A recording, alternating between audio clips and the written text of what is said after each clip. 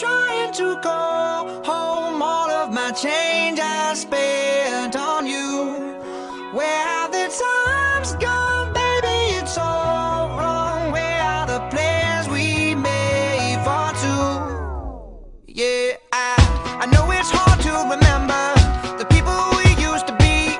It's even harder to picture that you're not here next to me. You say it's too late to make it, but is it too late to try?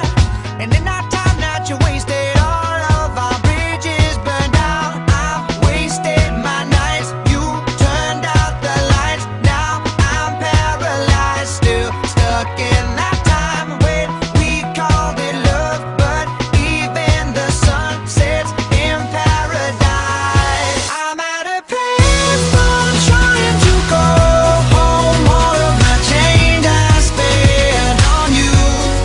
Where have the times gone, baby? It's all wrong. Where are the plans we made for two?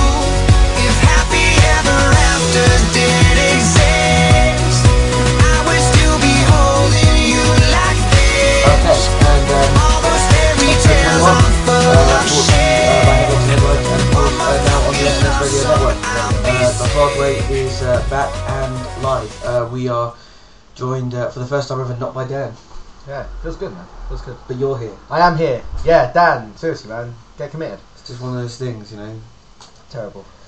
I'm on a schedule now. Yeah. I can't be dealing with latecomers. That's Dan for you, right? Yeah. Yeah. You're a terrible person. I'm a great person. But we do have a replacement.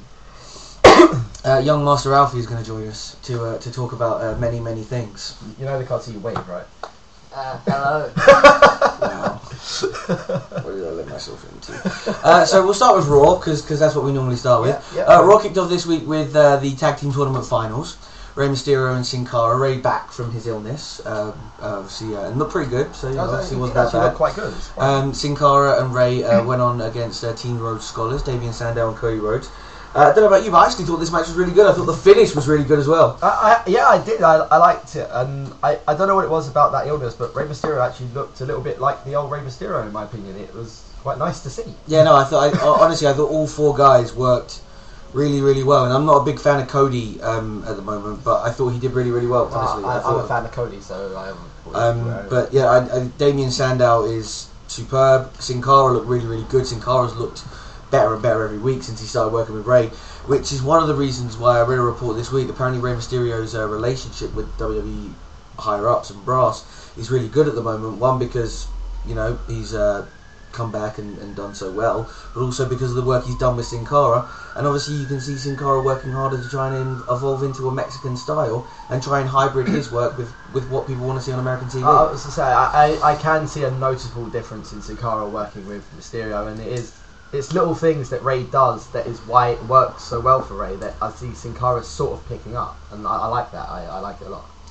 As far as Sin Cara is concerned, I mean, Alpha's like where you're not as involved in the backstage stuff as us. When you watch Sin Cara, do you notice the botches? Yeah, and the thing why Rey Mysterio and Sin Cara work so well is because they're so alike. If Sin Cara can be like Rey in a couple of years, if when Rey retires, Sin Cara can take over that role as the great worker and the sort of face of the Mexican fans and stuff like that, he's made for life. I was to say, well, that's got to be the goal, surely. I mean, Rey Mysterio is a rich motherfucker because of WWE, and because WWE obviously go after the Latino fan base. Yeah. But anyway, Cody Rhodes and Damian Sandow come out victorious, so they will move on to Hell in a Cell to face Kane and Daniel Bryan. Kane and Daniel Bryan appear on the big screen after the match and congratulate Rhodes and Sandow, but tell them there is a not a chance of them winning the titles. They actually use the phrase "hell no." Kane then makes the ring explode, and Team Rhodes Scholars look like they're gonna piss their pants. You've got to be kidding me! One moment while we turn all phones off. Can you go give the house phone to Mum and tell her that you know who phoned? Oh, yeah. Anyway, so Team Rhodes Scholars look like they're going to piss their pants after Kane and Daniel Bryan make the ring explode. So we move on next to Kofi Kingston versus Michael McGillicuddy. The Miz has joined Michael Cole and Jim Ross on commentary. The WWE Intercontinental Champion Kofi Kingston, we see a replay from main event last Wednesday, where obviously Kofi went over and won the championship. Raw then confirms the news from SmackDown last week, where Kofi will defend against The Miz this Sunday at Hell in a Cell. Michael McGillicuddy started the match, and that was really about the end of his offense, as Kofi kind of battled out from the corner, hit a backbreaker, and then they went on, tussled a bit more, Trouble in Paradise out of nowhere. Kofi won. Didn't really expect much more from a Michael McGillicuddy match on Raw, if I'm honest. Though apparently Triple H is a big fan. I don't know. I mentioned it last week. Michael McGillicuddy's on my list, so I'm not a big fan. The only thing I took out of this was, and it sounds ridiculous to say, but it was nice to see Kofi Kingston get to squash someone. Purely for the benefit of Sunday, obviously. Yeah, but it was actually nice, because it instead of literally like Kofi being sort of jobber to the stars, it was nice to see Miz is him. very good on commentary, by the way. Yeah, Miz is a good talker, so it doesn't really surprise me that much. Miz and Larry King, that should be the new one. No, Larry King. That was terrible. It's so bad. Alfie, did you see the Larry King segment on Raw? I did not. You are so lucky. It was so bad. John Cena said he will be out next to discuss why he passed over the WWE Championship match to Ryback. We didn't really talk about this that much last week. Cena passing over a title match, issue or not? No. No? I don't know if I don't have an issue with it, because even though they've obviously said about his arm and stuff like that, I don't think I have an issue, because I'm like, well, there's always a chance he just wasn't 100%, and it's not like he just literally went, actually, I'm feeling a bit stiff in my arm, so no, go ahead. It was just a case of, you need to be destroyed, and he's going to destroy you, and I didn't mind the way he did it, sort of thing. Didn't bother me. Cena or Ryback? Ryback. I want to see CM Punk get hurt. See, clear as day. New York Giants were at ringside. Boo. Whatever. Jets Cena talks about Hell in a Cell. Talked about CM Punk's reign as WWE Champion. Cena says the most truthful thing that Punk has said during his reign as champion was right before he became WWE Champion. Punk saw change, and Cena says at Hell in a Cell we will see change in the form of Ryback. Cena put over the fact that Ryback stands for one thing, and that is destruction. Cena says the face of the WWE will change this Sunday, which brought out CM Punk and Paul Heyman. Punk came out and ripped on the New York Giants a little bit. He bragged about being WWE Champion for 337 days and being the best in the world. Punk promises that he will walk out of Hell in a Cell still as our reigning and defending WWE Champion. Punk says he likes Cena's new role in the WWE as Ryback's cheerleader. Punk says that Cena finally realised that he cannot beat Punk. Cena says he came out here to let everyone know how excited he was for Hell in a Cell. Cena says that it's not that he can't beat Punk, he just wasn't allowed to. However, Cena mentions that he is now officially medically cleared to wrestle. Cena says he won't mess up the title match this Sunday, but he will whoop Punk's ass tonight. Punk begins to head down the ramp as Paul Heyman is begging him not to get in the ring with John Cena, telling him he's got Ryback this Sunday and that's all he needs to think about. Punk makes it to the apron and then Cena's ready to fight, but Heyman is ranting about Punk not being able to fight for free and not fighting because he's got Ryback and really thinking about this. Punk gets off the apron, heads back up the ramp as the crowd boos. They're teasing this Punk Cena thing and it's going to go somewhere. Yeah. But surely it has to go somewhere before Royal Rumble. This can only go as far as TLC, surely. Well, I was going to say, in all fairness, it's not exactly like it's not exactly like the Ryback thing is going to go on for a while. Like, in my opinion. And even if Ryback does win the title, yeah, obviously he'll have his thing with Punk afterwards. But I don't know, it's kind of weird because Punk thing, you've got to feel has got to be something to do with the Rock thing at Rumble as well. It seems weird that they literally go, say Ryback won the title and then beats Punk again. Yeah, and it's like, okay, so they might do Cena Punk off the title, but it's like, okay, so whoever you give to Ryback, and then it's a case of what are you fighting the Rock? The Rock, it sounds weird, but as great as it is that we know the Rock's going to have his title match at Rumble, yeah, it kind of does say, well, you two kind of need to be constantly in the title picture beforehand, because otherwise it's going to be like, what? Oh, and at TLC, which one is it going to? Is it going to be Ryback or is it going to be Dolph Ziggler? To be honest, I don't want to see either of those matches, really. I mean, the Ryback one would be interesting, but... Yeah, the Ryback one would be interesting because it would be a case of, well, does he lose to The Rock? Or does he beat The Rock? It's a weird one. That's the thing, I think. while it's exciting to think The Rock's going to get a WWE Championship match at Royal Rumble, and that's something to look forward to, they have kind of booked themselves into a hole. And this isn't the same as when they booked Cena Rock a year in advance. Because it wasn't for a title, so anything could have happened in that. Yeah, with this, it's literally a case of CM Punk and Cena have to be in the title picture, otherwise it's very obvious. Very pigeonholed. Yeah, what they've done, which is still fun and stuff like that. But yeah, I don't know. I mean, the Cena Punk thing's obviously going to happen, and to me, it's going to be the feud leading up to Royal Rumble. Do you see it as simple as Punk? I mean, for argument's sake, Punk goes over tonight against Ryback, and then we go back to Cena Punk at Survivor Series. Quite possibly, yeah. I don't really like as I wouldn't be surprised if Ryback won tonight. Yeah. My personal pick is Punk because I think it makes more sense in what they're doing, unless they start. And the only other way they can do it is if Ryback does win, then it's a kind of Ryback Punk Cena thing, and then it's also that kind of thing of like Punk could go, "Well done, Cena. Look, he's champion. Go ahead, try him out." I mean, if you're Vince, do you want to book your new pet project in Ryback against your golden boy? That's there's exactly, no smart way to book that. That's match. exactly the point I'm sort of making. It's kind of like, so you've got the new guy and your guy, and Ryback has never attacked a face. Exactly. So that's why my personal opinion is going to be Punk going over to that, because I just think it makes more sense from a business point of view. But as much as you just said you want to see Punk get his ass kicked, does that mean you think it makes more sense for Ryback to be champion? To be champion, I would say CM Punk, because it would be interesting CM Punk Rock rather than Ryback Rock, because Rock and CM Punk have a sort of feud yeah.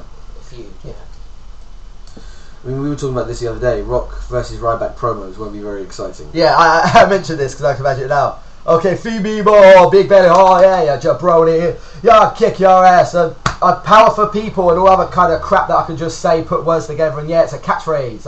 Boots to asses, hey, what you got for me? Feed me. Push the pace. I don't give a fuck. Okay, he just picks 3 random words and puts them together, and everyone just goes, yay, Rock! Fuck off, right?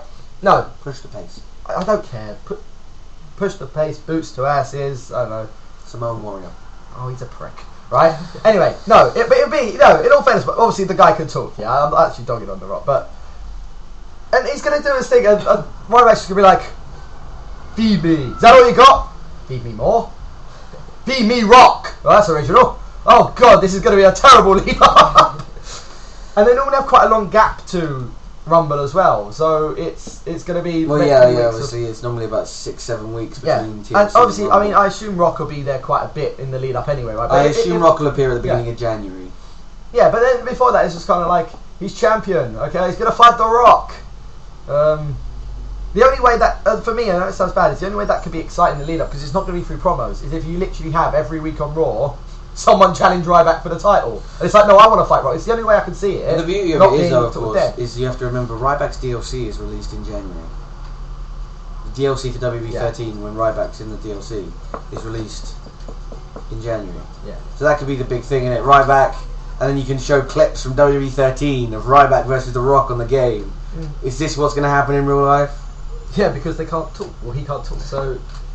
actually, to be honest, I think it'd be brilliant is if he just stood there as champion and Rock says something, and then then Ryback just put out this eloquent promo, just highlighting the heights and flaws of The Rock, and saying exactly why he'll beat him, because everyone's be like, what the fuck just happened? We move on with Raw, anyway, apart from Ryback being a Rhodes Scholar, and I don't mean a tag team member. Justin Gabriel versus Antonio Cesaro for the 3rd week in a row. Again, really, really fun match, and Gabriel goes over with a 450 splash for the non-title win. I'm assuming this will lead up to an announced, a spontaneous US title match on the pay-per-view of Justin Gabriel versus Antonio Cesaro. I hope it does. I really enjoyed their match. I mean, don't get me wrong. I enjoy watching Justin Gabriel. I don't think he's I don't necessarily think he should be US champion, but it's enjoyable to watch. And Cesaro is a good worker as well. And I liked the match they've had, and I hope they do have a match. I want Cesaro to be on the pay-per-view because generally that means he's going to win, and then you can see the Gotch style neutralizer, which may be one of the best finishes in the WWE. I don't get why you love that move so much. I really don't. We move on to the limousine pulling into the back. We see Vince coming out, and the crowd obviously gives them a massive Vince pop. AJ Lee gets out of the limo with Vince. They walk off and we go to commercial. They're on their way out. Of course, earlier on in the day, AJ Lee tweeted that she'd been called to an emergency board meeting at WWE Global Headquarters. Back from the break, and Vince is in the ring. There was a weird kind of Vince came. I don't know what it was in America, but over here we had them come back, and Vince said, we're going to talk about the emergency board directors meeting. Then they went away for like another 10 seconds of black screen, and then one advert, and then they came back again. Yeah, that was weird. But anyway, Vince said that AJ met with the board of directors earlier today. Her tenure as Raw General Manager was the discussion, and he was going to let AJ announce the outcome of that meeting. AJ said because of allegations that she had been fraternising with a member of the Raw roster, she was now resigning as General Manager of Raw. AJ said some of her decisions may have been unorthodox, and some people may consider her unstable, but some people just like a crazy chick. Couldn't agree more. AJ says that she's come so far, talks about growing up 15 minutes from the Izod Arena, obviously. AJ said that she grew up with nothing. She lived in cars and motels and has gone from being homeless to being the boss. She thought she would be a poor girl with nothing in her life, but the fans accepted her. AJ thanks everyone, and she loved every second of the job. She thanks Vince for giving her the opportunity. Let's talk about AJ's tenure as GM. I mean, when it happens, you kind of think to yourself, that could be really shit or really, really good. I thought it was really, really good. It was fun. I don't know. I really enjoyed it, but then I felt like it kind of dwindled out near the end. But the back and forth with her and Daniel Bryan was just superb. The thing with like her as boss and Daniel Bryan and the Punk thing was brilliant. I really enjoyed that. But sort of after that, it was kind of like she'd sort of just pop up, and that was it, really. Yeah. So that was my opinion on it, but. I mean, for me, the AJ thing, it was, the Daniel Bryan stuff was always funny, and she always had good back and forth with Punk and stuff like that, and, she was one of those people where, when Cena was doing the goofy stuff, she kind of,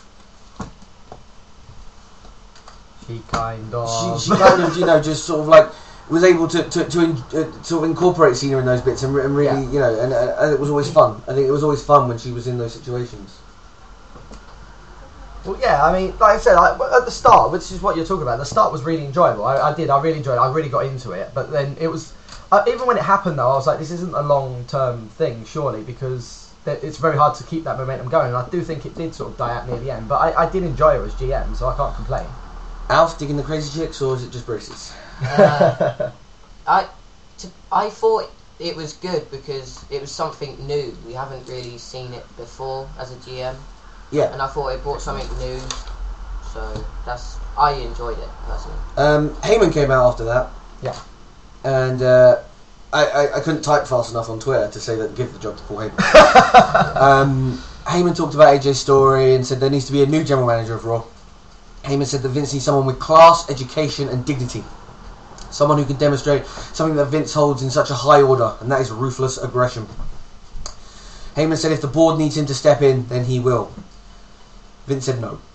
I don't like Vince anymore. He introduces the person who is not the new general manager of Raw.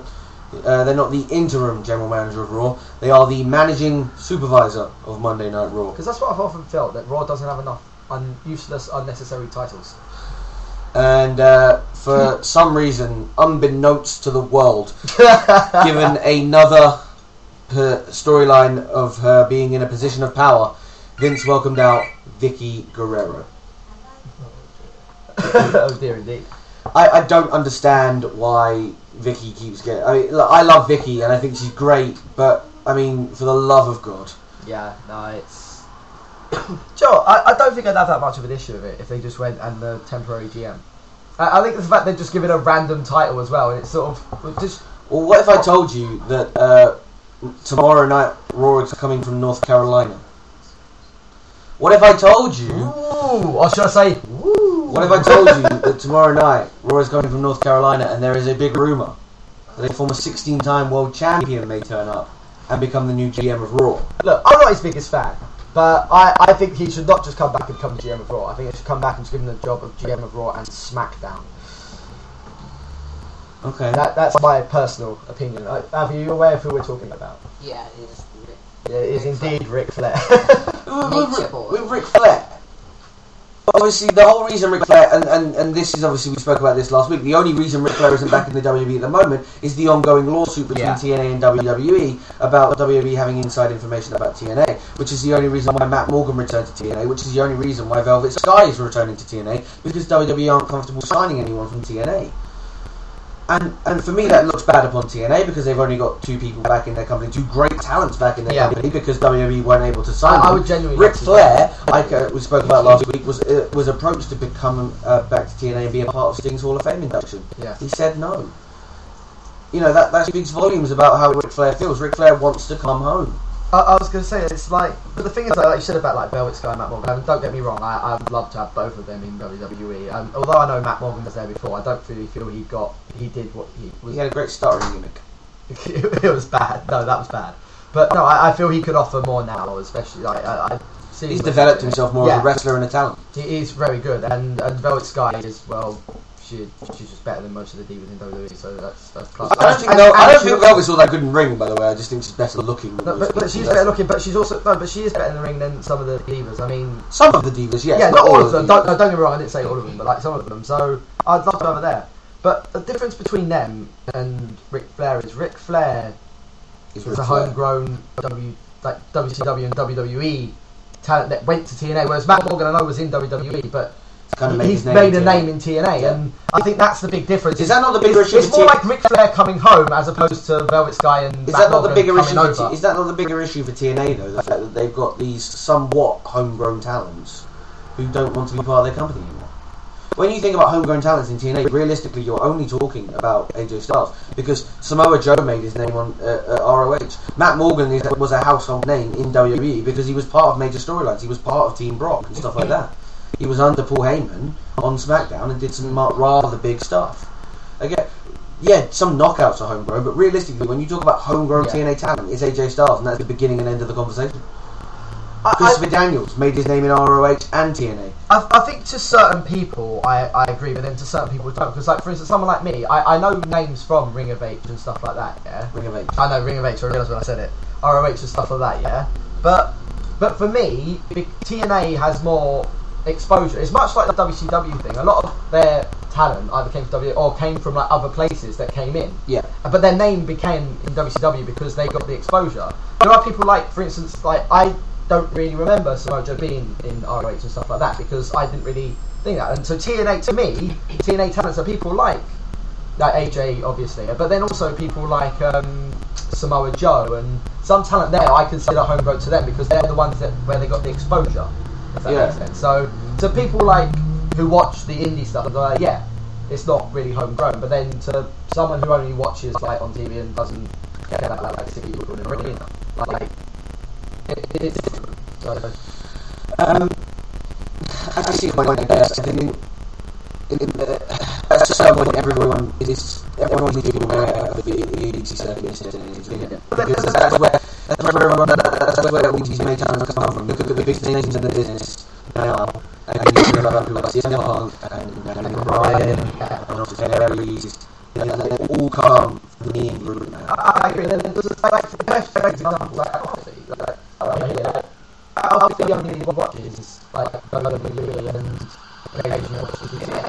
So a lot of the names Alfie, he only knows like CM Punk. He doesn't know us as being an indie guy. He knows us as being the guy in WWE. So it's a lot of people with their names Alfie, he couldn't tell us if they were an indie name or home name TNA or home name WWE. So necessarily just moving on anyway, he then spoke with the house, which was the bigger issue, my notes. He was interested with Vicky's first decision to reverse this decision to put Punk in a cell against Ryback, and he also tried to be Punk in Congo. Because Martin says Punk also still with Ryback. Vicky is going to show everyone that she would even get better than Punk on SmackDown, and he's putting Punk versus Sheamus in tonight in there. And he says she can't do that if he has to be the largest number in actual history. Everyone's sort of happy about that small sort of betting and money on. Vicky tells AJ says she negotiated from the back of the job all along. Vicky did dream anyway, and then AJ be shit at her. The AJ is going to be obviously pushing forward. We'll have more on that in a few seconds. Ryback faced Miz X. Right, one. I don't know what you're on.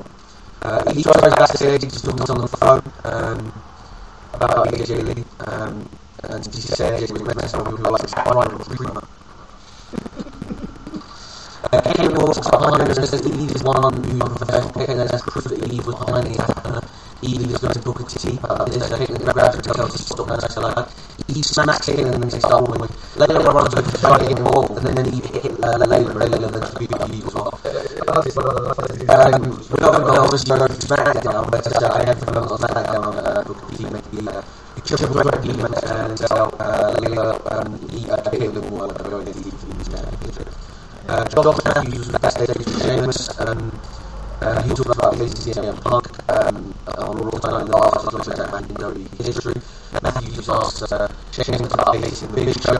Sheamus gets mad. Show walks in. Show tells Sheamus to bet serious real quick because the second thing about him after the show punches Sheamus is forward. Yeah, I really enjoy that. Daniel Bryan versus Dolph Ziggler was the next match on Raw, and this may be one of the best TV matches of the year. Honestly, I can't give this match a score, so it was really, really good. I thought that Daniel Bryan was amazing. I thought Dolph Ziggler did a really good job selling Ziggler's offense. Came in the middle and stuff like that, but no, it was just a great match. And I think both guys deserve massive amount of applause for putting on such a match. I think I'm a massive fan of Dolph Ziggler. When I saw them generating, I actually thought to myself, do you know what? There's a time for Dolph to show he can, like, Daniel Bryan's great at selling and his offense as well. So it's like a really way of proving that you are ready to be near the Another top. match though where it was clear to me that Dolph wasn't running the match, and that I think is the biggest issue. Can Dolph Ziggler call a match against a great talent? And whenever he has these matches, it always looks very, very clear to me that the other guy is calling the match. Well, I don't know how to answer that because I don't know what matches he's been calling, what he's not. I mean, like that match, yeah, probably called by Daniel Bryan, but it was superb. As long as he's performing to that standard, I don't really mind if he's not. You can't be a world champion if you can't call your own matches. But he might know to. I don't know. That's what I'm saying. I don't know. I'm just saying all the matches that personally, I don't think Dolph Ziggler calls many of his matches unless he's against people that are lower than him in the card. And at this point, after losing so many matches in a row, I mean, he won this match against Daniel Bryan, but losing, so it was really Kane that cost Daniel Bryan the match. So anyway, moving on. Kane came into the ring. They argued about Kane obviously costing Daniel Bryan the match. Kane said he was trying to help Daniel Bryan. Matt Striker came down the ramp and told them to stop arguing. Striker said Vicky Guerrero sent him out because there's going to be a surprise. They're going to be part of a therapeutic game show. It will be Team Hell No versus Team Rhodes Scholars. And you've got the newly tagged game coming up after the break. Basically this whole game show was a complete bust and nothing really happened aside from the fact Kane let us know that he was the Scorpio. He enjoyed long walks on the beach and rabbits. Rainbows, wasn't it? Rainbows, rabbits. I love rainbows. I don't know. It was superb. And of course, Daniel Bryan had to tell us again that he's the world's toughest vegan. It's a thing. It's great. I love it. Even Kane mocked it though. He is a goat. He is a goat. He is a goat, Daniel Bryan, but he's not a goat face. He's the greatest of all time. No, he's a goat face. Striker at the end actually started mocking Team Hell No, saying, the best bit was when Team Rhodes Scholars said they wouldn't participate, and then Matt Striker said, well, you're the winners by forfeit, and Daniel Bryan went absolutely ape shit bananas nuts because he won something. And Kane just looked at him like, what the hell? Striker said that he hopes that Team Hell No lose on Sunday and laughed at them, backing up the ramp. He then backed into a rather angry looking Big Show. Big Show came down for the match announced last week against Kane. Rhodes and Sandow got involved, but I mean there wasn't much going on for Kane before that, I'm not going to lie. Big Show wins, giving him a big win going into Sunday obviously. Santina Marella backstage with AJ, saying he thinks AJ did a good job and he's sorry that she has to leave. John Cena then walked up to AJ and said if there's anything he can do, just let her know, and he'll do it for her. AJ says she did a lot of things that maybe she should have been fired for, but not this. It's not true. AJ brings up Vicky. Vicky said that AJ had an affair, and that's just not true. Cena says he'll get to the bottom of it. Cena says if AJ tells him who it is, he'll go into the locker room, he'll drag him down, he'll beat him up, and then it'll become he said, she said, and then the board of directors can't take can't take he said, she said on the grounds of being fired. AJ then brings up that the person that was supposed to be was Cena, and Cena says, "What the business dinner they had? How can someone make anything out of that?" AJ said she's sorry and she can't believe she dragged John's been dragged into this, and Cena gave AJ a hug and Cena said he'll take care of it and not to worry. It's Cena, Dean. Cena was banging AJ. Okay. Apparently. Right. If he was, kudos. I'd love to. But I don't want to shit on this storyline before it's really started. But I don't care at the moment. They'd have to really do something quite special to get me to care about this. It's just I don't like storylines where it's this. Where it's like, well, they said this. Well, but that wasn't true. I know. Oh, let's fight someone. To me, like I said, I said this to you before, for me it reeks of just we need Cena to do something and now he's not in the title picture. But then you told me like this was possibly the plan all along, which just makes me sad. Well, according to a report from PWI Insider, this was the plan all along, was obviously to remove AJ from being GM after, and this was the story, one of the storylines that was in mind. I dread to think how bad the other ones were then, because this is to me already. Like I said, it might get better, and I might be here in a couple of weeks going, oh my god, I love this. But at the moment, it just seems awful. We came back from commercial and Vince called with John Cena called with Vince as he was about to leave the arena. Very upset, of course, about the whole AJ and Vicky thing. Vince says this isn't the time or the place to talk about it. Cena tells Vince to cut the corporate crap. Vince says there was some very incriminating evidence. Cena says it was just a business dinner. Vince says that Vicky getting the job is very likely an interim thing, but it is what it is. Vince actually said in this promo that he didn't even know what a management supervisor was. Yeah, I noticed that too. Vince jumped in his limousine and off he drove, with Cena looking pretty pissed off. As I say, I didn't give it a chance. Obviously, the YouTube pre-show, John Cena's going to be on the YouTube pre-show and apparently be talking about this, so we'll wait and see what happens on as far as that's concerned, really. I think that's the best thing to do. But Alberto Del Rio versus Zack Ryder was up next, and it won't shock you to know that Zack Ryder continued his losing streak to Alberto Del Rio. He hasn't beat Alberto Del Rio ever. And probably never will. After the match, Del Rio took the mic and addressed Randy Orton. Del Rio said that he will cut Orton's head off at LNSL. Del Rio put the arm breaker back on Ryder as Ricardo was screaming Alberto Del Rio's name. Cena then confronted Vicky Guerrero backstage in the I suppose person of power's office, we have to call it now. Cena called her a backstabbing liar. I think he said that Cena's little girlfriend AJ can't keep business from pleasure. Cena says it was just a business dinner. Vicky says that Cena asked AJ out on Raw, went out with her, and now AJ got what she deserved. Vicky says that Cena cost AJ her job. Cena walked off. This is leading somewhere, and again, we'll move down a little bit further before we carry on, because Josh Matthews was then backstage interviewing Dolph Ziggler. Ziggler said he was very happy about his victory over Daniel Bryan earlier on the night, and then brought up the AJ situation. He said the one person to really blame for this is John Cena. If Dolph Ziggler is picking a fight with John Cena, he's going to lose. And there is no way Dolph Ziggler can come out of any program with John Cena having anything but being squashed.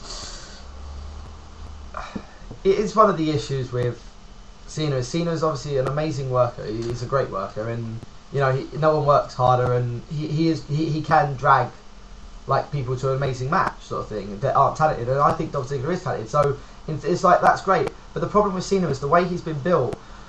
You can't like put someone like Dolph Ziggler against him. The person who goes up against Cena has to kind of already have a name for themselves, because otherwise they're just going to come out looking weaker. And I think that's the problem with this storyline. In theory, you go, I mean, the matches will probably be brilliant, but the finishes are going to be very just, you're not John Cena. I suppose that's the thing. I mean, we all know Cena has great matches, really, with anyone he faces. Yeah. In my opinion, anyway. I know some people don't agree with me, but, Cena gets good matches out of poor people and has great matches with great people. I mean, you look at the matches he's had with CM Punk or the match he had with The Rock, matches he's had in the past with Chris Jericho, Shawn Michaels, Triple H. They're all great matches.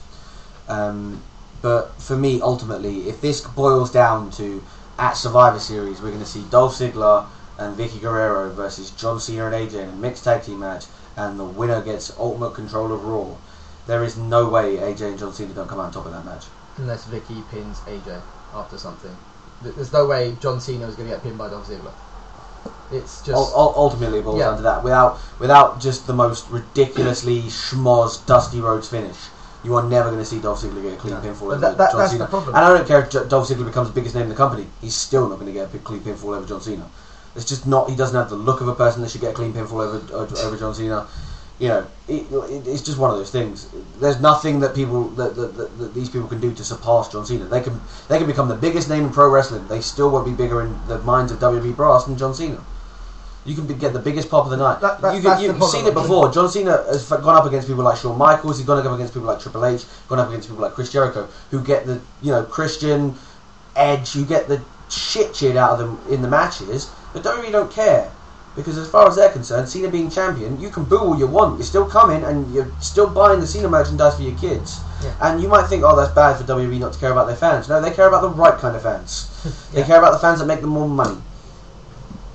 Well, it's one of the things I've always kind of brought up, and obviously not dominant people like stuff like that, but it one of the things that always makes me laugh is a lot of the people that complain about John Cena. Oh, it's disgraceful. Oh, what, you don't care about your fans? Well, they're streaming it illegally and not buying any merchandise and not going to shows. It's just kind of like the thing I hate the most is when you see people audibly booing Cena in the crowd. Oh yeah, with Cena t-shirts on. Yeah, you've gone out and bought a John Cena t-shirt. You haven't altered it in any way to be cool or funky. Yeah. You're just wearing a John Cena t-shirt that says "Rise Above the Hate" or "Rise Above Cancer" or whatever, and you're booing him. You're giving him money. You give with one hand and take away with the other. It's like that. The people I love are the people that it's like, oh, comes Cena, boo, boo, oh wait, you can't see me. What, make up your mind. It's like boo, boo, but I have to be a part of it. It's ridiculous. Yeah, it's retarded. The night finished, of course, with the largest lumberjack match in WWE history. 30 superstars around the ring, including Mason Ryan with his funky new hairstyle. CM Punk won because of various interruptions from various mid-carders. As soon as the bell rang, Ryback's music hit. Out he came. Punk tried to leave, but the lumberjacks threw him back in the match. Ryback manhandled Punk, slammed him. Punk tried to leave again, but they throw him back in. Ryback with a huge slam. Punk tries to go through the crowd, but the lumberjacks throw him in again. Ryback presses Punk up high in the air, throws him into a bunch of lumberjacks at ringside. Heyman gathers a beat-up Punk and drags him up the ramp as Raw goes off air with Ryback standing tall in the ring. My biggest issue going forward is that at no point have they made Ryback look any fallible in any way, shape or form. And that, to me, going forward, is why I will make the decision of CM Punk going over at Hell in a Cell. The only problem is like, to a degree I would like say, I anyone else I'd probably agree, but the problem with Ryback is because of the way he is being billed and stuff like that, the point is that he looks unstoppable, and it sounds weird, but even if he was to win, I don't think they would have given Punk getting over him at any point because of the way they've built Ryback to be. The whole point is Ryback is unstoppable. If Punk got the upper hand at any point, it's kind of like, okay. Yeah. So, and then if Ryback wins, it's kind of like, but you know he is damageable. If they are going to make him champion, this is exactly how they needed to bill him. So it's a case of the next challenger. We don't have a weakness on him. Yeah. And that's exactly if they do plan on making him champion, I still think they would have booked it this way. Or if they have him to lose, I still think they would have booked it this way. So either way, I don't think the way it's been booked is... Okay, let me put this to you, Alfie. If I told you that there are two camps in WWE creative right now, okay? There is the pro Ryback camp led by Vince McMahon, and there is the pro CM Punk camp led by Triple H. What side of the barrier are you sitting on? Not thinking about going to Royal Rumble. I'm just talking about we're watching the pay-per-view tonight. How do you want to see the pay-per-view end? Do you want to see some kind of schmoz finish where CM Punk somehow regains the belt, whether it be involving Brock Lesnar or involving John Cena or involving anybody else? Or do you want to see Ryback just beat the crap out of CM Punk and then it'd be like, oh my god, I can't believe he's actually world champion? I got mixed views. I would like CM Punk to win because obviously Ryback's been built as this person with no flaws, and it takes the best in the world to find the flaws and beat him. Yes. But I would like Ryback to win because I don't like CM Punk. Gone right off you.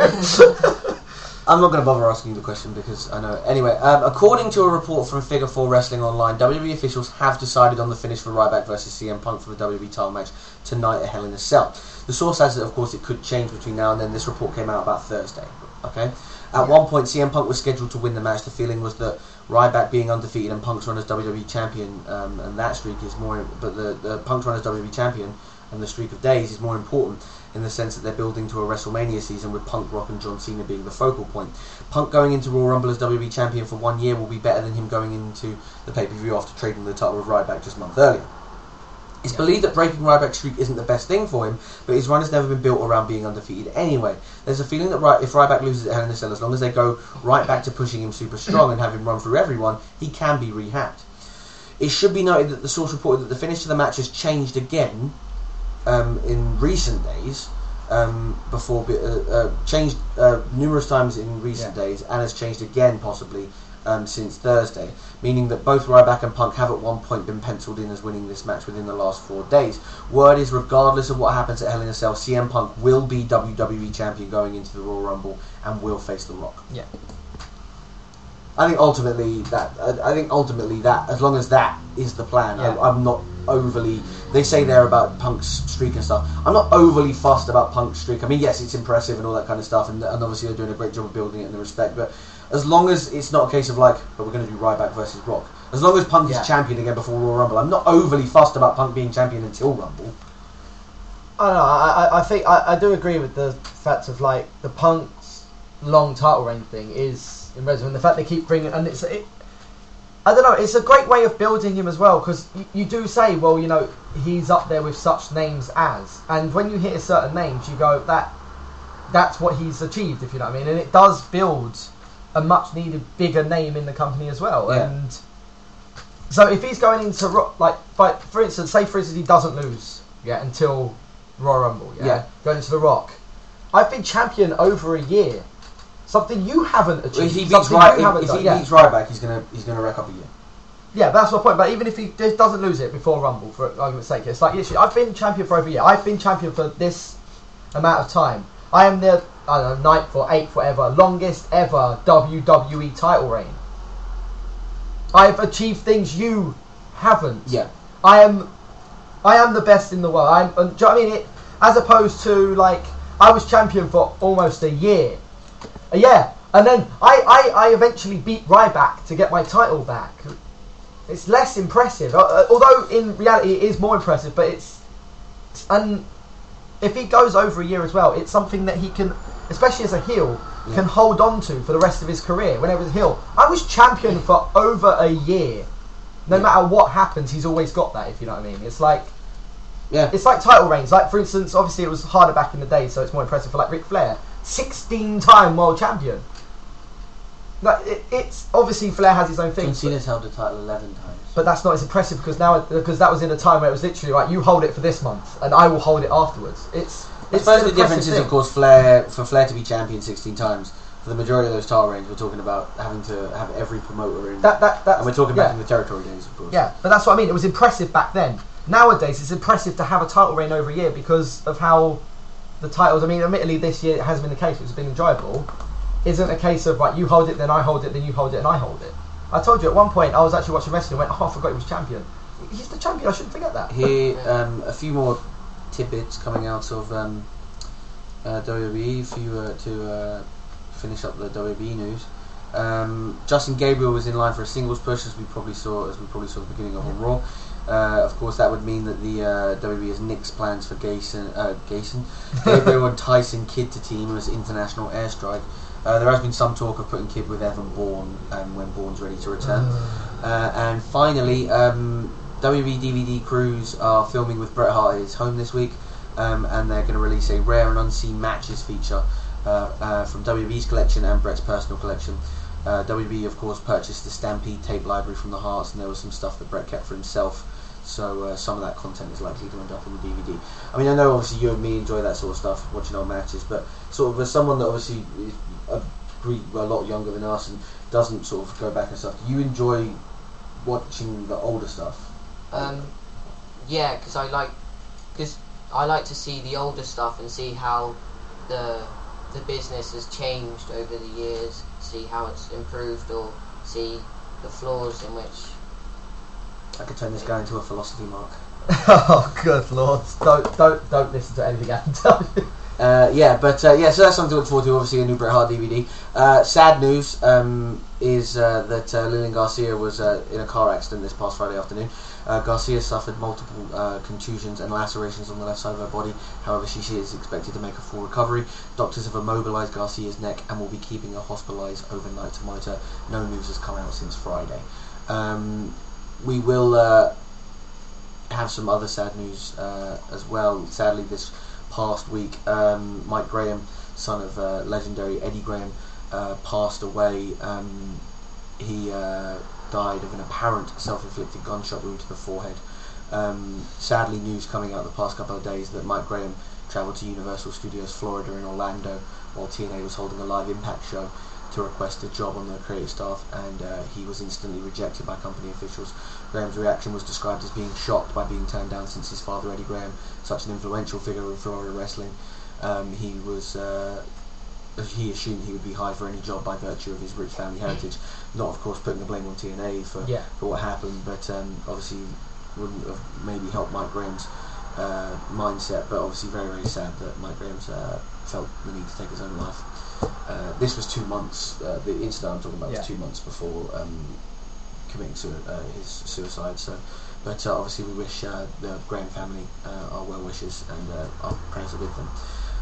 One little bit of news before we go into Hell in a Cell predictions. WWE.com this week posted an article telling us 10 things we didn't know about Brock Lesnar. Now, I don't know about you, Dean, but he doesn't work for WWE anymore. He doesn't, no. They also put him on their WrestleMania poster. Yeah, I heard about that. That's genius. But here are the 10 things that maybe you didn't know about Brock Lesnar, okay? He's been billed from Minneapolis since his WWE debut in 2002, but Brock Lesnar actually grew up on a dairy farm in Webster, a South Dakota city, with a current population of less than 2,000. Mm. Now you know. I often wondered. His childhood nickname was Broccoli. Love that. He was recruited by WWE Hall of Famer Gerald Briscoe, a former college roommate of one of Lesnar's wrestling coaches at the University of Minnesota, Jay Robinson. Yeah. I knew that. I didn't. He was a former roommate of Shelton Benjamin. I miss Shelton Benjamin. Sorry, that's not what I should take from that, but I do. I also knew that. Ah, okay. They were in OVW together as the Minnesota Wrecking Crew, a tag team. They were quite good. Before debuting in WWE, he regularly executed the shooting star press. Ironically, something he couldn't execute in WWE. Yeah, that was bad. That was bad. I never showed you the shooting star press. He basically tries to do what Kurt Angle was in the match with WrestleMania 19, the main event of WrestleMania 19. He goes for a shooting star press. It kind of misses, so it turns into a shooting star headbutt. Brock Lesnar knocked himself clean out. It was bad. Kurt Angle had to then drag Brock Lesnar, because Kurt Angle at that point was about to take time off because he couldn't feel his fingers and his neck was so bad. And Kurt Angle, if you talk to Kurt Angle about the match, he says, "Oh my god, I was petrified because I was like, I'm gonna have to beat Brock Lesnar and I'm gonna have to wrestle for another month before I can drop the belt to Brock at Backlash." And he said to Brock, "Can you hit me with the F5?" And Brock's like, "Yeah." So yeah, but Brock did hit him with the F5, and obviously Brock goes over at WrestleMania 19. But if you watch Brock celebrate, he has no fucking idea what's going on. Yeah. Lesnar did not win his first televised WWE match by pinfall or submission. Lesnar versus Jeff Hardy at Backlash 2002 was won by referee stoppage. Yeah. Won most of his MMA matches by referee stoppage as well. Bet he did. Lesnar nearly played for the Minnesota Vikings. Of course, after Brock left WWE after WrestleMania 20, he left to pursue an NFL career. He was picked up by the Minnesota Vikings and was part of their training camp. He was cut just before the regular season and wasn't part of their team. Most people would know that, in my opinion. Yeah, I knew that. So, the sword on his chest. Does anyone know what the sword on his chest represents? Yeah. Without reading that. No, I knew. Because I'll tell you how I knew about this. Kurt Angle was interviewed on Wrestling News Live by Trey and JJ, and Kurt Angle told Trey and JJ what the sword meant. The sword is a myriad of the pressures he felt during a dark period in his life after leaving WWE. That's what WWE.com has. Right? The truth is, because he felt like he had a knife to his throat because Vince was suing him and wouldn't allow him to do anything. That was a symbol of the knife he felt Vince had to his throat, because obviously they were involved in such a massive lawsuit. Well, I only knew that because you told me. So. But yeah, no, there's something you know because of the SNS Radio Network. Lesnar battled the 500-pound plus sumo wrestler Akebono in a one-on-one clash on March 19th, 2006, less than 1 year after Big Show faced Akebono at WrestleMania. Unlike Big Show, Lesnar was victorious. Obviously, Big Show went to New Japan Lesnar went to New Japan Pro Wrestling and did some stuff over there during a period where he wasn't allowed to perform in the United States.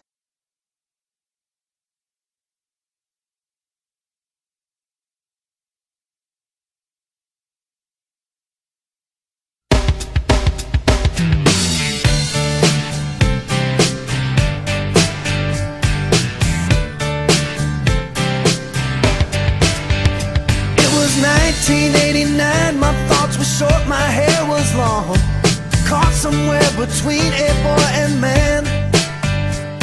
She was 17 and she was far from in between. It was summertime in northern Michigan.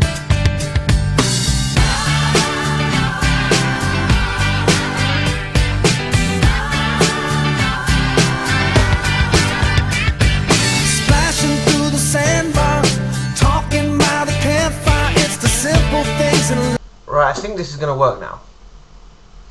We are recording. Okay. Okay. I'd like to thank Kid Rock for Yeah. for covering for us while we had our power. See, because cut. what happened was, we had the power cut, but we didn't really realise we'd stopped recording. No, sorry, that's wrong. We had the power cut, and then we realised we stopped recording. Luckily, Kid Rock was here to fill in for us. Yes, and we thank him profusely. Then we came back from after the power cut, and it stopped recording after about 5 seconds. After we finished the show. After we finished the show.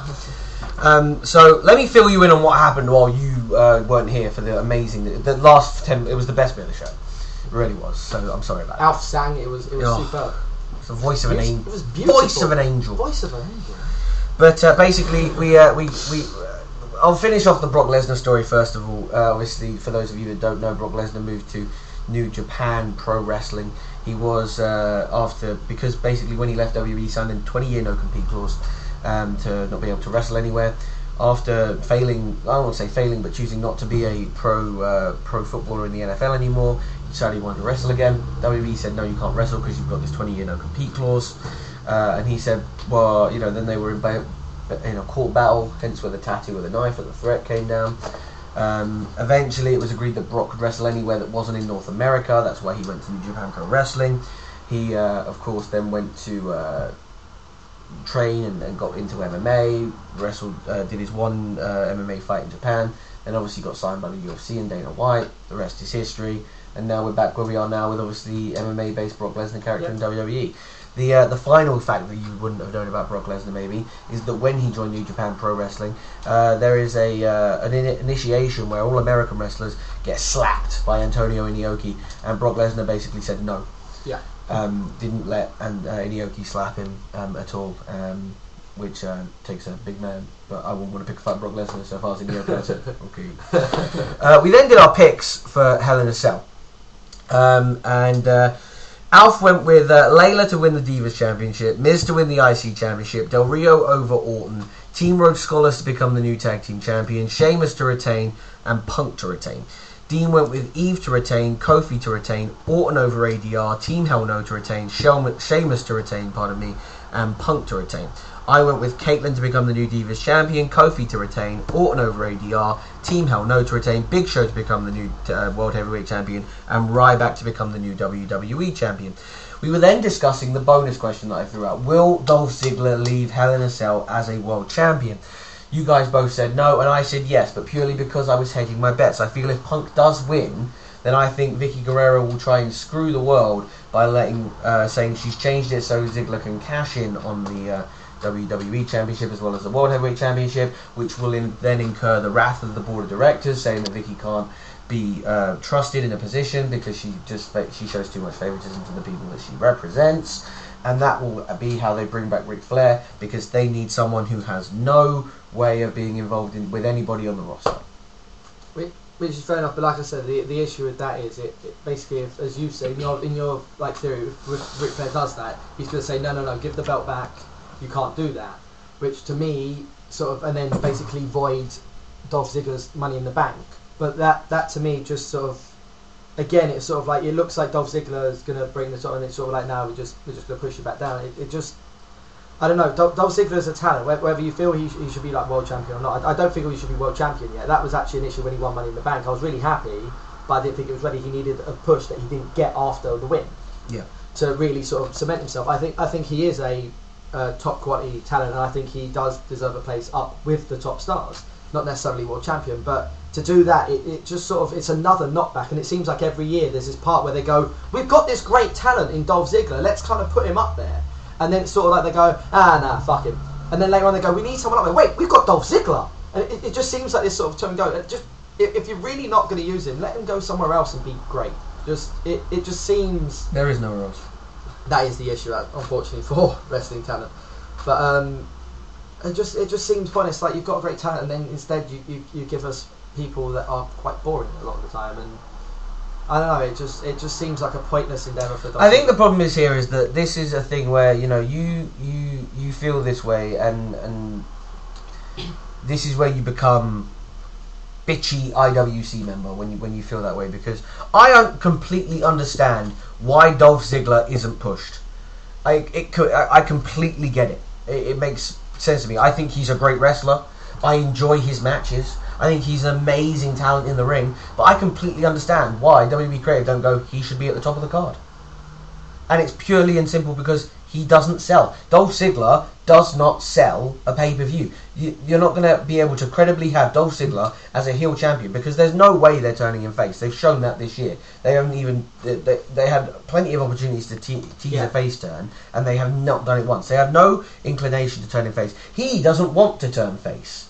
He's made that clear in interviews. He doesn't want to turn face. He doesn't want to ever work face. He wants to be a heel for his entire career. And the pure fact of the matter is, Dolph Ziggler is not talented enough on the mic and does not look the right part to be able to say, I am going to go into Fatal 4-Way and have a match where I'm in one corner defending my WWE Championship, and in the other corners are John Cena, CM Punk, and The Miz. I said I don't think he should be champion yet. I made that clear. I don't think he should be champion anytime soon. I think he should be wrestling at the top of the card. I think he should be. I think he should be in title matches, not necessarily getting the win, but he should be up there, much like a lot of other people are. But it just seems like he sort of gets to that part and then they just kind of dismiss him. And giving him Money in the Bank has kind of given him that thing of like, oh, you've got to keep him in mind. And if they just take that off him, it just basically, since winning Money in the Bank to now, it makes him completely irrelevant. He's been completely irrelevant since he's won Money in the Bank. He hasn't. But the fact that we're talking about him now proves he hasn't. He's relevant because he holds that Money in the Bank. I'm talking about him purely because I posed that question. No, but my point is, it's always something that comes up every pay-per-view. You go, oh, but he's got Money in the Bank. It's something you talk about. Whether it's but you're talking about the briefcase. You're not talking about Dolph Ziggler. We've been having the same conversation. If the briefcase, we were having the same conversation last year when the briefcase was held by Daniel Bryan.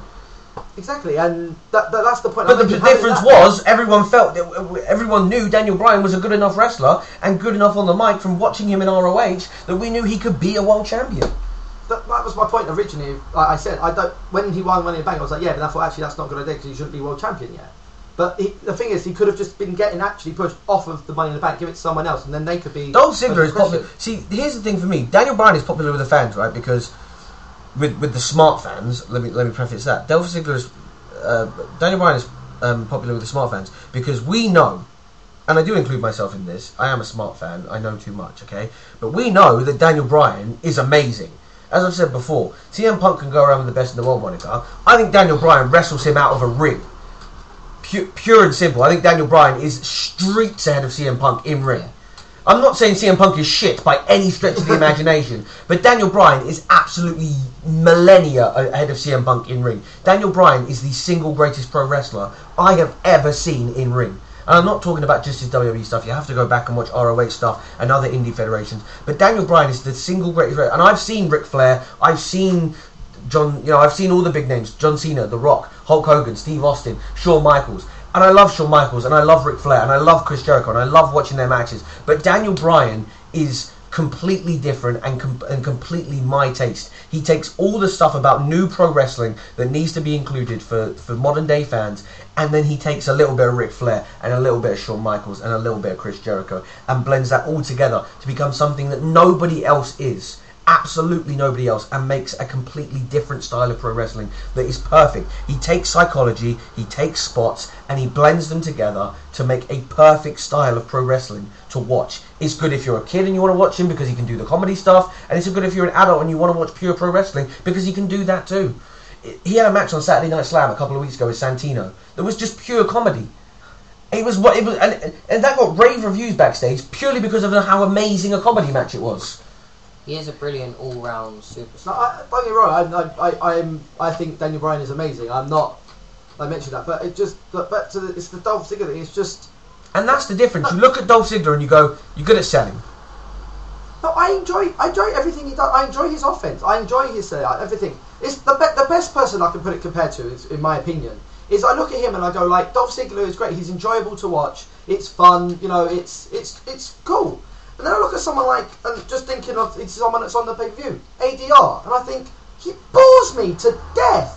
His promos bore me. Everything about him, he has one good thing, and that's his armbar. It's everything else about him is horrible, and he is held up there at the top. And I just think, like, if, for instance, going into this pay-per-view, if it was Randy Orton versus Dolph Ziggler, I'd be much more enthused. I'd be much more enjoyable. But Randy Orton squashed Dolph Ziggler about 3 weeks in a row, a couple of weeks back. Yeah, but that's exactly my point. But instead, we're going to a pay-per-view with him versus ADR in a match of I really couldn't care less. But the difference is there. You're looking at that on purely. You're saying like you prefer, but the fact of the matter is that name right there sells more tickets and gets you more viewers. Yes, partly the Latino stuff is part of it, but that name right there has been built to be a big deal. And as I say, you personally don't enjoy him, but that name being there, that name being on a card, Alberto Del Rio being on a card, is a big deal. Putting Dolph Ziggler in that match kind of makes it a mid-card throwaway. Putting ADR in that match, you're looking at a possible number one contenders for the World Championship right there. Right there, you're looking at the winner of that match possibly being the person to next get a shot. That's what makes me sad, that ADR could be considered for another title shot. Like I said, I feel like I'm dogging him. He's just the name that comes to my mind because obviously I'm looking at the pics in front of me. And there are other people, it's not just him, but like, I just think to myself, I watch their matches and I don't care, I'm bored, and I'm just like, okay. And then I think like, and it's not even just Dolph Ziggler, it's other people as well, and I think there are people that aren't on this card that are actually enjoyable to watch in matches. The fact that Dolph Ziggler isn't on this card makes me pick my yes as well. Yeah, that also doesn't help, but then I think it might just be like promo with him and Cena. Unless on the pre-show they booked Dolph Ziggler versus John Cena. Yeah, I was going to say, I think it might be a promo between him and Cena or something. In which case I'm picking John Cena. But that's the problem for me right there, as I said before. You look at Orton versus Del Rio and you're looking at a potential number one contenders match. You're looking at the winner of that match, whether you agree or not, being the next contender for Sheamus or Big Show, right? You put Orton versus Ziggler or John Cena versus Ziggler on a card, right? You're thinking, well, that's just a reason to get Orton on the card. That's just a match you're putting on there purely so Randy Orton is on the card. But before you gave ADR his push, you would have thought the same thing. ADR's never not been pushed. No, I meant before because he started off like fighting mid-card talent, ADR, and he's beating them, fair play. No, he started and he came in and fought Rey Mysterio, and then he came in just before Survivor Series. By TLC, he was in a fatal four-way for the World Championship. Granted, that was because they didn't want to put Kane versus Edge in one-on-one, but he was in a fatal four-way for the World Championship. He's never not been pushed as a major deal. When he was doing the Rey stuff, like because Rey got injured quite quickly into the... He injured Rey. Yeah. And it was like, but then for like a little while... And then he moved on to... Well, no, he injured Rey after TLC, and then he moved on to winning the Royal Rumble. Which was bad. Again, that was my opinion. It's just, I watched ADR and I don't care. And I'm not saying the guy can't wrestle or nothing like that, but it's just, I look at someone like that and I think that, and it's not just Dolph Ziggler, it's other people as well, and I think there are people I really enjoy. People that I feel are really talented wrestlers, because I mean ADI is very methodical. He has good philosophy in the ring. What he does well. But it's just not for you. It's just not for me, and I think and especially against someone like Randy Orton, who's quite methodical in what he does as well. That's why I think that could be quite a boring match, because I think it would be very much like the best way I can put it is a perfect example is that Ziggler versus Orton. Yeah, I didn't enjoy that match. I'm not going to say, oh no, it was amazing because Ziggler was in it. No, I didn't enjoy that match. It was the last pay-per-view or something, wasn't it? And I thought that was quite a slow, methodical match, which I didn't enjoy, because to me it took away from what Ziggler has to offer. And that's why I think when putting ADR in there, it's just going to be even slower, and I'm going to enjoy it even less. But again, ADR, it's the name I'm saying because it's right in front of me. But there are other people as well that I look at the top of the card and I think, I'm not going to enjoy this. Like, as much as I enjoyed the Big Show Sheamus lead-up, I think it's done really well. I think to myself, I'm still about to watch a Big Show match. And although obviously it sells, and that's one thing Big Show has, because of his size and his destruction, it sells, and that's great. The problem is, I hate being this guy. I hate being the one that keeps saying it. But you're talking about stuff, and as far as wrestling talent goes, maybe to some degree, I agree with you. I agree that people like Dolph Ziggler and you know, Cody Rhodes and Damien Sandow, they should be considered better and at the higher end of the card. Yes, but the fact of the matter remains, this isn't just about putting on the best show. No, it's not. It's about putting on the best. It's about making WWE is a global business, and who they choose to market is who we're forced to. I don't want to say forced, but that's who you're stuck with. No, but that my point is, that's how I feel a lot of the time. That it's very much like, well, this is what you've got to deal with it, and it's just sort of like, don't get me wrong, I'm not saying that certain people shouldn't be at the top of the card, but I'm saying, like, but when they are deciding, what I hate is the sort of semi-pushes. That's the best way I can put it. The people that are like, but they're really talented, let's kind of push them. Nah, fuck them. It was kind of like what, obviously, I don't feel Kofi performed up to what he should have done. Again, a name I saw in front of me that reminded me. Like when he did the stuff with Legacy, it was kind of like, oh, Kofi's kind of getting pushed. And granted, I don't feel he performed enough, and the push was taken away. It's like, fair enough. But you see it all the time. People like Dolph Ziggler gets it quite a lot. Like Cody had it a little bit. Like when MVP was in the company, he kind of kept getting pushed and then pulled back and pushed and then pulled back. And you see it a lot of time, and it's just sort of like you've got these talented people that kind of go there and there, and then you feel that it's almost like, because the fans don't react to someone, it's kind of like they didn't react straight away. But then it's like, oh, boo, oh wait, they're a face, but they get booed. It don't matter. It's a reaction. Just push them, them. But they don't want to see them. Just keep pushing.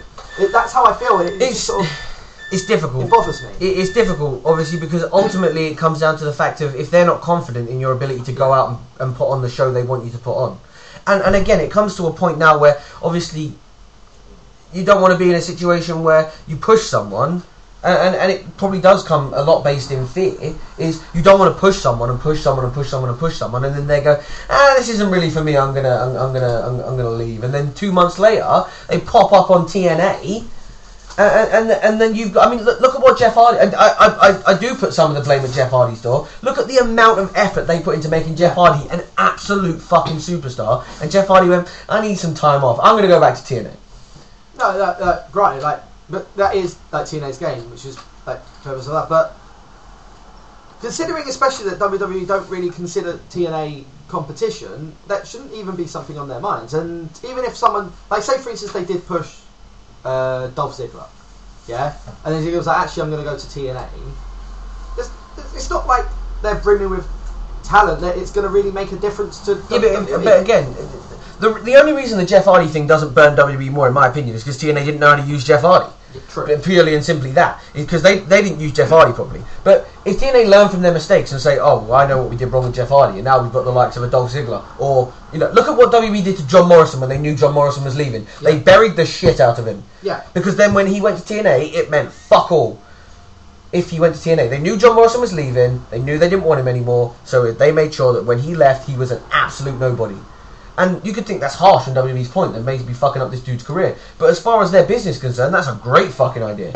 No, and granted, but then to use that as basically a fear of pushing anyone... It's not necessarily a fear, but you have to prove yourself to Vince. And we're talking about Vince McMahon. We're not talking about someone that's going to go, you had 6 good matches. You be world champion. No, Vince McMahon didn't like John Cena when John Cena first came onto the fucking card. Yeah, which, again, it's sort of... But then... Imagine if that happened, right? Imagine if Cena hadn't got the cheer straight away, yeah? Then what? There would be no John Cena, because it'd be like, alright, we're kind of going to push him. Do you know what? They're not reacting to this thugonomics thing. Put him back, fuck him. Well, no, because John Cena got the slow build. John Cena pushed up through the US Championship, was a heel, slowly turned, slowly. John Cena's build to his first face turn was really good. And then they put the full face turn on when he was getting cheered anyway, even doing the Healy stuff. Yeah, which was great. But that's my point now, is I feel like they don't really do that. That's the culmination of John Cena's face turn was when he went over JBL. Which was brilliant. I remember that. I was like, oh, standard. But that's my point, is WWE's idea of a push now is deep end. Wait, no, you didn't swim straight away. And that's my issue, and I feel like they do that I don't think that's necessarily the push, I think that's a test. But it's a ridiculous test, because it basically lasts like a week. It's like, Okay, you're going to have a match with, I don't know, like Randy Orton. Oh, yeah. Oh, do you know what? No, you didn't get the cheer we expected when you came out before the match started. But it's not like they don't. But it's not like they don't go back to these people. It's not like we haven't seen Ziggler get numerous chances. And you say that, we've seen Ziggler get numerous chances in these half pushes that you talk about. But surely there's something he's not doing right as far as creative is concerned. If they keep aborting it, whether you think it's something right or wrong, he's doing something wrong or right. Clearly. No, fair play. Obviously, that's what they think. Yeah, but my point being is, I don't see disagreeing with them is a different question. Yeah, that's my point. I completely disagree with them. Like, don't get me wrong. Like I said, I don't think Dolph Ziggler should be champion. I don't think he should be. I'm not saying, this is ridiculous that it's Sheamus versus Big Show. It should be Sheamus versus Dolph Ziggler, and then it should be CM Punk versus Dolph Ziggler, and then Ziggler should hold both titles. No, I'm not. It's not even slightly what I'm saying. He shouldn't be in title matches now, but he should be the one having the matches just below, like facing the people that aren't in the title run. Like people like, obviously we said about it earlier, it's not a good idea, but like people like John Cena, people like Randall, because his build should have started about 2 years ago. Yeah. He should have been having that slow build to be someone like The Miz. I was just saying, someone like The Miz is a perfect example of showing it can work. It worked with The Miz. When Miz won the money, Miz's Money in the Bank reign was the best Money in the Bank reign they've done. Yeah. That was my point. That's the build up they should have been giving Dolph from about 2 years ago. He should be at that point now, but he's not. It's like Wade Barrett. Wade Barrett's another one. Wade Barrett's one that bothers me. Dolph Ziggler doesn't really bother me. I like watching Dolph Ziggler wrestle. No, but Wade Barrett's another example of what I'm saying. It was kind of like it's not like I think you're. As I say, that's what I'm trying to say is I don't think you're unreasonable because there are people that I feel should be higher that bother me. I mean, Wade Barrett bothers me. I want Wade Barrett to do better. Yeah, but this is the exact point I'm making. Like, I'm using Dolph Ziggler as an example. People like Wade Barrett and other people, like what I'm saying about Cody Rhodes is another one. But then I think they are slowly building Cody Rhodes. So I don't have an issue with the fact of the matter is though, what you and me do disagree on this sense is you think there's people at the top of the card that don't deserve to be there, and I disagree. I don't say they don't deserve to be there. I feel that there's like I said, I feel like I was dogging on AD. I personally don't enjoy it, but I understand why people do. Yeah. My issue is that I feel there are people that offer more that are missing out on spaces because of it, if you know what I mean. Yeah. Like for instance, Randy Orton versus ADI is the example I give because I think that'll be quite a boring match. And I think that could be more exciting. Not even like just Orton, but like if it was say Dolph Ziggler versus Wade Barrett. Just two names off the top of my head. Obviously the build up would have had to have been there. You can't just throw it on the pay-per-view. But like that match, I'd enjoy that. I think that'd be interesting, and you'd actually have a vested interest. You'd be like, okay, let's see this instead of these two. That's how I feel about the Orton AD match. It's almost like, well, he's a big name and he's a big name, and they're not doing anything. Let's start a feud. I'm looking forward to that match. Yeah, which is granted. Like I said, like it's personally not for me, but I understand why people would like it. But it's the example I give because it's on the card. But I anyway, feel like spaces could be gone about this for a while now. Yeah, we spoke about this one and we spoke about the pay-per-view. You don't know about that though. Yeah. Finally, yesterday we had the opportunity to join the boss at his abode, and we got a chance to play WWE 13 a little bit early. We did. Very very entertaining game. The Attitude mode was very fun and hard and hard at points. Universe mode looks a lot more refined, a lot more fun. I was messing around with the arena editor and stuff like that. It's kind of cool that you can do more than just make the ringside. I agree. Although what I didn't enjoy was the arena you created. It was the arena of many factions. No, it was an arena of many factions with Brodus Clay on the announcer table. Yeah, bad. But yeah, no. So yeah, that was fun. I became the tag team champions. I became the tag team champions. You are the worst person I've ever seen play a wrestling game ever. I carried us to a win. I became the tag team champions. I became the tag team champions. But yeah, no. But I have a new favourite thing in the world, by the way. The best thing that they put on WWE 13 is infinite finishes. Oh, it's the best. You just stand there, just hitting your finisher over and over again. Dan did not like that one bit. Dan was not a fan of us cheating that way. In all fairness, it was because we said, alright, no infinite finishers, and then just as we and Adam were picking, we always put infinite finishers on. And he'd get in there and see infinite finishers and just get really angry. It was so much fun. There was the match where we did a 6-man battle royal where everybody had infinite finishers apart from Dan. Poor Dan. My favourite was when none of us had it, and except I put it on Big Show, who was the viewer. So it was just a case of running away from the Big Show. But yeah, no, definitely pick up WWE 13. I sadly won't get WWE 13 until my birthday, so we won't be able to do. Which means I won't get it till your birthday. Which means we won't be able to do a review next week. But we will have a review of WWE 13 after I pick up the game, and we will talk a bit more in depth after we've had a chance to sit down properly and play the game. But obviously, that kind of wraps up this bit part show. Yeah. We will be back on Monday afternoon recording with a post-show for Hell in a Cell, telling you all the news coming out of the pay-per-view out of Atlanta. Looking forward to that. Looking forward to the show tonight. I'd also like to thank Kid Rock for their part they played in our show. Thanks, thank you to Kid Rock for keeping everyone occupied while we dealt with our technical snafu. Of course, as always, you can find the show on Headlocks to Headlines. You can now find us, remember, on the SNS Radio Network. You can email us now, our new SNS email account, hardway@snsradionetwork.com. Feel free to send us in any questions or anything like that, anything you want to hear us talk about. You can find us all on Twitter, you can find us all on Facebook. All that stuff is going to be on the SNS Radio Network. I'm informed by Mindwipe this weekend. Everyone's going to be linked up, so you can just click on that stuff and find us. So that should be there pretty soon. But other than that, thank you guys for listening this week, and we'll be back on Monday. See you then. Goodbye.